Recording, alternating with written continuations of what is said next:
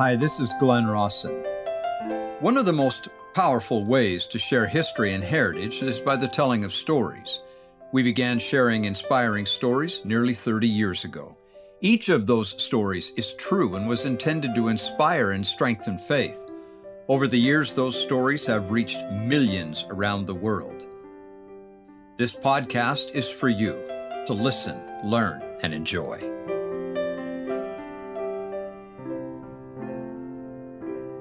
The relationship between Jesus and his mother, Mary, in the King James Version of the Bible is questionable. There are several interactions that the four synoptic gospels write about, or the synoptic gospels write about, is questionable at best. But when you consider their relationship as it is portrayed in the Joseph Smith translation of the Bible, the relationship between Jesus and his mother takes on a whole new light. I'll begin with just this story, and usually I emphasize something different, but tonight I want to talk about that relationship. There is great meaning sometimes in what appears to be the most mundane. The beginning of Jesus' miracles was the turning of water into wine. There was a wedding at Cana of Galilee. I've been through the city of Cana, and I've seen where that supposed site is where Jesus turned the water into wine. There's a magnificent church there now. Well, Jesus and his disciples were invited to that wedding. We don't know a lot of the details. So a lot of what happens about who and why and where and how is conjecture. But somewhere late in the festivities, Mary, the Savior's mother, came to him and said, "They have no wine." Based on the brevity of the texts, it seems that it was an implied request. What was not stated in there is, could you do a miracle? Could you do something and provide the wine? Now, Jesus' answer to her in the King James Version of the Bible, "Woman, what have I to do with thee? Mine hour is not yet come." That's what he said in the King James Version. Listen to that again. "Woman, what have I to do with thee? Mine hour is not yet come." Now, I don't know how you read it, but the way I hear that is, I can't be bothered with such trivial matters as this. Mine hour is not yet come. Why are you bothering me? I've never liked the way that read. And then one day, when reading the Joseph Smith translation, this is how the Lord, through the prophet Joseph, altered those words. He said, "Woman, what wilt thou have me to do for thee? That will I do. For mine hour is not yet come." See the difference in that? Anything you want me to do, I will do while I can, for mine hour is not yet come. In essence, I will do anything I can for you. Mary turned to the servants and said to them, "Whatsoever he saith unto you, see that ye do it." And with his disciples watching, Jesus asked the servants to fill some nearby water pots. The amount of water in the 6 pots would have been close to 150 gallons, if not more. Evidently, this was a very well-attended wedding feast. Once they'd finished filling them, and without any fuss or fanfare, Jesus said simply, "Draw out now and bear unto the governor of the feast." The servants brought the new wine to the governor of the feast. He tasted it and exclaimed, "Every man at the beginning does set forth good wine, and when men have well drunk, then that which is worse. But thou hast kept the good wine until now." This first miracle passed quietly. There's no evidence that the guests knew anything about what had happened, but the disciples did, and it manifested his glory and strengthened their faith. Moreover, as I've said many times, and especially in Israel, it's no accident that the beginning of the Savior's miracles involved water. When Moses changed water to blood, he proved that God was with him. When he parted the Red Sea, he proved that God was with him. When Jesus turned water to wine, he proved that he was God. That God who controlled the water was God, is God. Now, that reaction of Jesus to his mother is borne out through the rest of the New Testament. Remember, when Mary had searched for him for days in Jerusalem at the age of 12 and he was lost, she said to him, "Son, why hast thou thus dealt with us? Thy father and I have sought thee sorrowing." And he said to her, "How is it that ye sought me? Knew ye not that I must be about my Father's business?" In other words, why were you looking for me? You knew where I would be, about my Father's business in the temple. But what comes next is what's not very often talked about. Jesus subjected himself and went down with them, notwithstanding what he wanted to do and be about his Father's business. He obeyed his mother and went with her. And of course, the story is always told about Jesus in his hour on the cross, committing her care to John. There's one other reference to Jesus in the Gospels when Jesus was in a home preaching. And the brethren, some of his disciples, come and say, "Thy mother and thy brethren seek thee," or are waiting for you outside. And Jesus in the King James Version says, "These are my mother and my brethren," meaning they're no longer any responsibility of mine. But the Joseph Smith translation adds this, "And Jesus appointed disciples to go and see to her and take care of her." Everything in the Joseph Smith translation reveals a kinder, more sensitive, gentle Son. Not just the Son of God, but the Son of Mary, too. There is a story in the Old Testament. I think I would dare say that this is one of my wife's favorite stories, that to me embodies everything good about motherhood. It's the story of Hannah and Samuel. Now, Hannah considered herself a woman greatly afflicted. She was barren, unable to bear children, and in the culture in which she lived, that was a badge of dishonor. And though her husband loved her dearly and treated her well, still for Hannah, there was an ache in her heart that only a child could fill and God could understand. One day on an excursion to the temple at Shiloh, Hannah went before the Lord in fasting and prayer. The record says that she was in bitterness of soul and prayed unto the Lord and wept sore. So anxious was Hannah to bear a child that in her prayer she vowed a vow and said, "O Lord of hosts, if thou wilt indeed look on the affliction of thine handmaid, and remember me, and not forget thine handmaid, but wilt give unto thine handmaid a man-child, then I will give him unto the Lord all the days of his life." End of quote. 1 Samuel 1:11. As Hannah prayed in the temple, Eli, the priest, watched her. He came over to her, and to him Hannah poured out the anguish of her heart.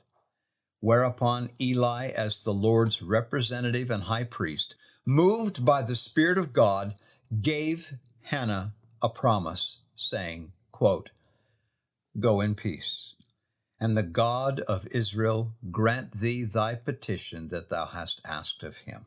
End of quote. Hannah was a woman of great faith. With that promise secure in her heart, she went on her way rejoicing and at peace. Not long after, true to the promise of the Almighty, Hannah conceived and bore a son and called his name Samuel, which interestingly enough means heard of God. For 3 years after that, Hannah refused to leave Samuel and leave home. She was attentive to his every need. And then came the day that must have rent her soul. After the appropriate sacrifices were offered, Hannah presented that precious son to Eli at the temple, saying, "My Lord, I am the woman that stood by thee here, praying unto the Lord. For this child I prayed, and the Lord hath given me my petition which I asked of him. Therefore also I have lent him to the Lord. As long as he liveth, he shall be lent to the Lord." End of quote. And so it was. Samuel became a mighty prophet in Israel. And Hannah, that wonderful woman who had craved so dearly the privilege of being a mother, for her faithfulness, she was blessed with 3 more sons and 2 daughters. God keeps his promises. Thank God. And I mean that.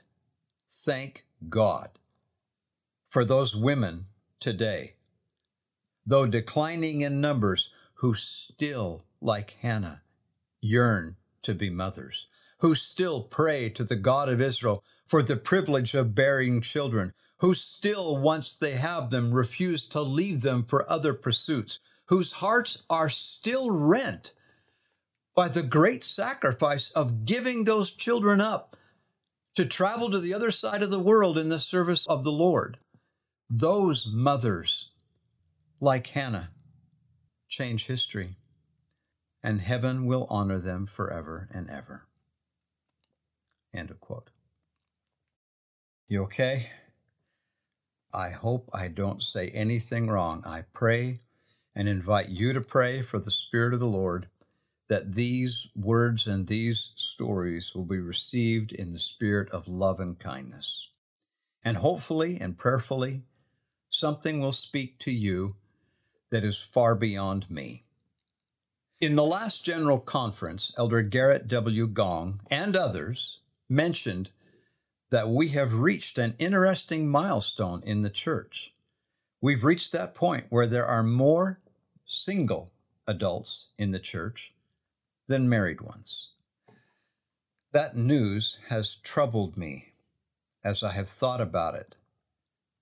All of the people out there, lonely and alone, with no companion.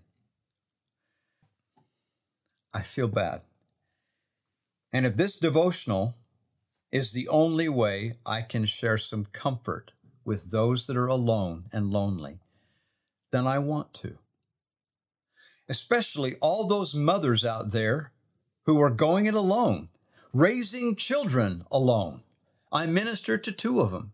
You are heroes to me. I don't know how you do it. November the 26th, 1836. Austin and Nancy Hammer purchased 96 acres of land just opening up in northern Missouri. It was the opportunity of a lifetime. Contract for the land, improve it, and once it was surveyed, pay only $1.25 per acre. Austin and Nancy worked hard, established a prosperous farm, and supported their growing family. Then, October 30th, 1838, an angry mob attacked the nearby settlement of Haun's Mill. Austin was among those guarding the mill on that day. 8-year-old John, his son, later recalled that day, quote, "I stood in the yard with my mother. Our anxiety, of course, was great as to the fate of the brethren at Haun's Mill, knowing also that my father and uncle had gone there to aid in its protection and assist those of our friends who lived there. We were standing there exactly at the time this bloody butchery was committed, and of course we were all looking eagerly in the direction of the mill. While in this attitude, a crimson-colored vapor, like a mist or thin cloud, ascended up from the precise place where we knew the mill to be located, and was carried or streamed upward into the sky, apparently as high as our sight could extend. At that hour we had not heard a word of what had taken place at the mill, But as quick as my mother and aunt saw this red, blood-like token, they commenced to wring their hands and moan, declaring they knew that their husbands had been murdered. The day following, John learned that his father and 16 others had indeed been killed, leaving, in John's case, a wife and 6 children.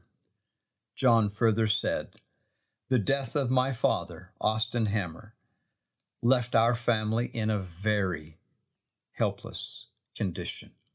It would have been an event of sufficient melancholy had he died at home of sickness where his family could have administered to his needs, but to have him cut down in his prime, 33 years of age, and be torn from his family ruthlessly and cruelly, so intensified the gloom which rested down upon our bereaved circle.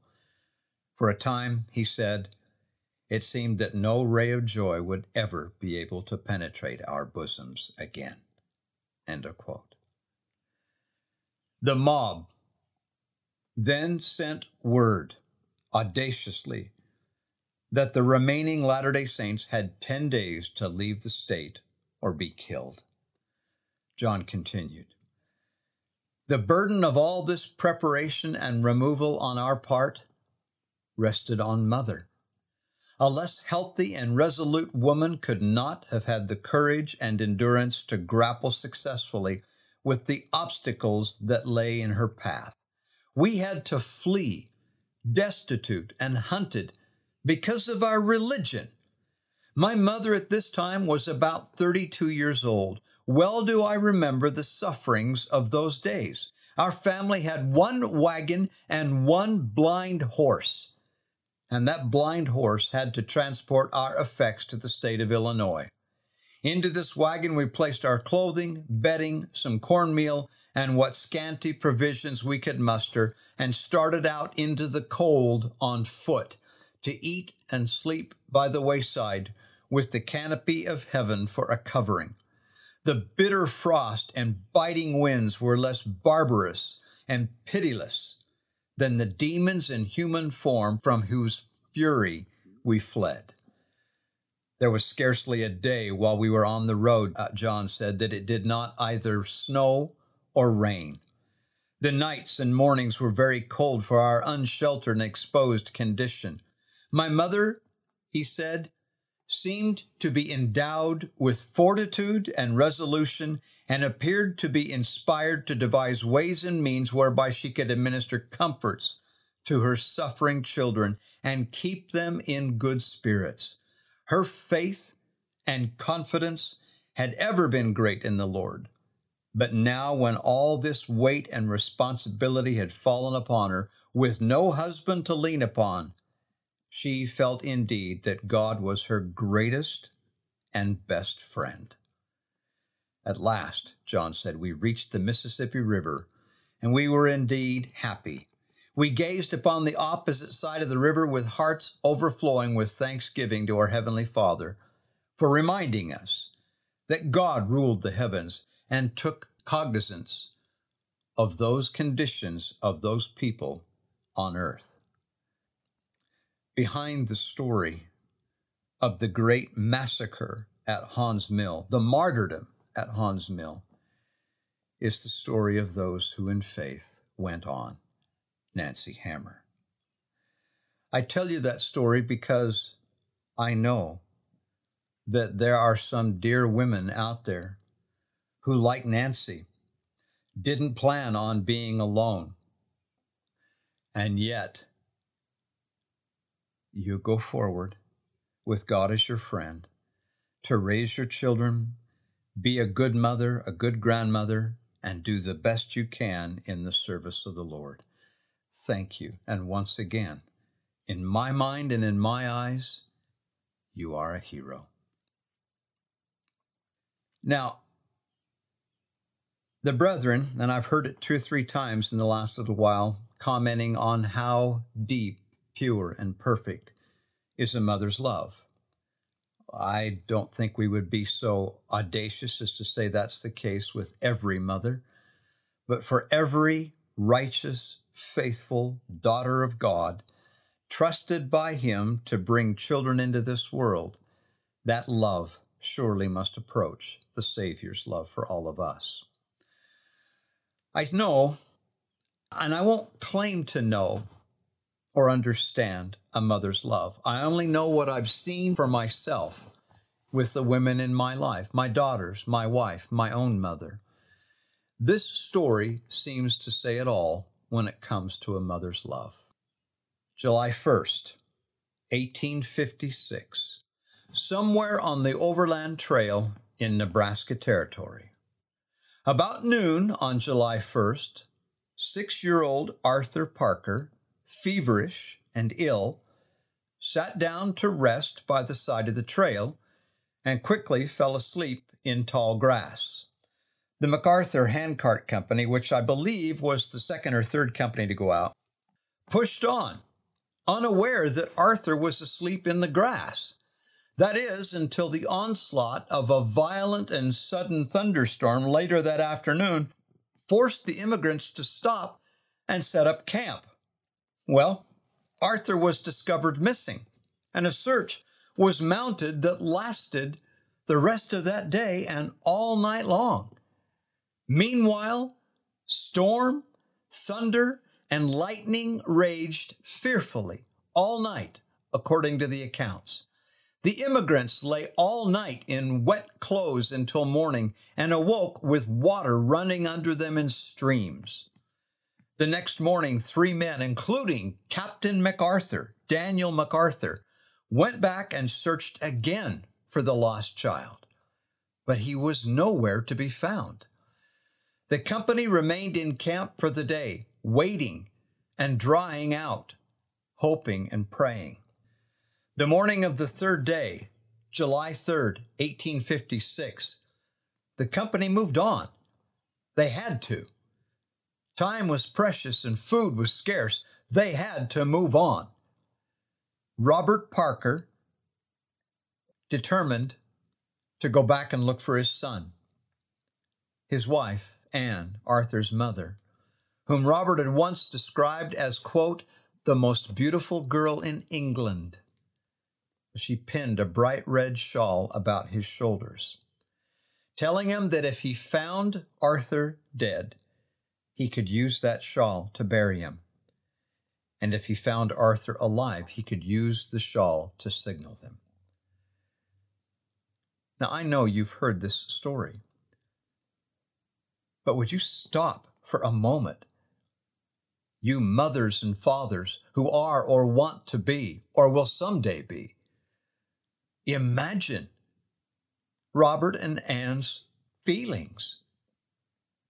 I can't. Robert turned east and backtracked along the trail, and Anne and their 3 remaining children picked up their handcart, turned west, and followed the company. The camp moved an incredible and exhausting 25 miles that day. Throughout the day, as you can imagine, Anne kept glancing over her shoulder to see if Robert was coming. A camp was made that night. Anne climbed the highest eminence in the area and looked off into the east for a sign, for anything. Consumed by worry, Anne could not sleep. Why? Because the danger of wolves on the Pioneer Trail was real, and we're not talking coyotes. Stories of immigrants devoured by wolves was known to all travelers, and the constant threat of Indians and kidnap. What if Arthur had been taken? On July the 4th, the camp again moved forward another 22 miles, and once again, Anne passed the day vigilant but weary. July 5th, the company remained in camp. Then, Sunday morning, July 6th, 1856, at 8:30 a.m., Anne saw in rays of the rising sun the red shawl and recognized her husband's familiar gait. It is said, quote, The brave little mother sank in a pitiful heap in the sand, and for the first night in 6 nights she slept.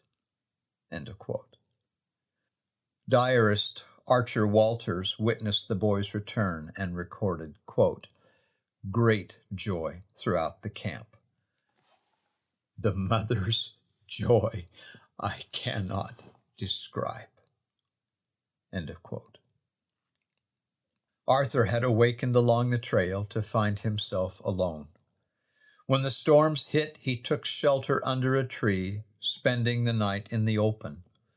The wolves found him, surrounded him, and howled, but strangely did not harm him. The next morning, the lad walked 9 miles to the home of a Dutchman, where Robert Parker later found him, and the boy was saved. Thank the Lord for the prayers, the love, and the faith of stubbornly righteous parents. Thank you for listening. Many of the stories you heard today have been published and are archived at glenrossenstories.com. If you would like more information, you can communicate with us there. We will be back again with another podcast next week.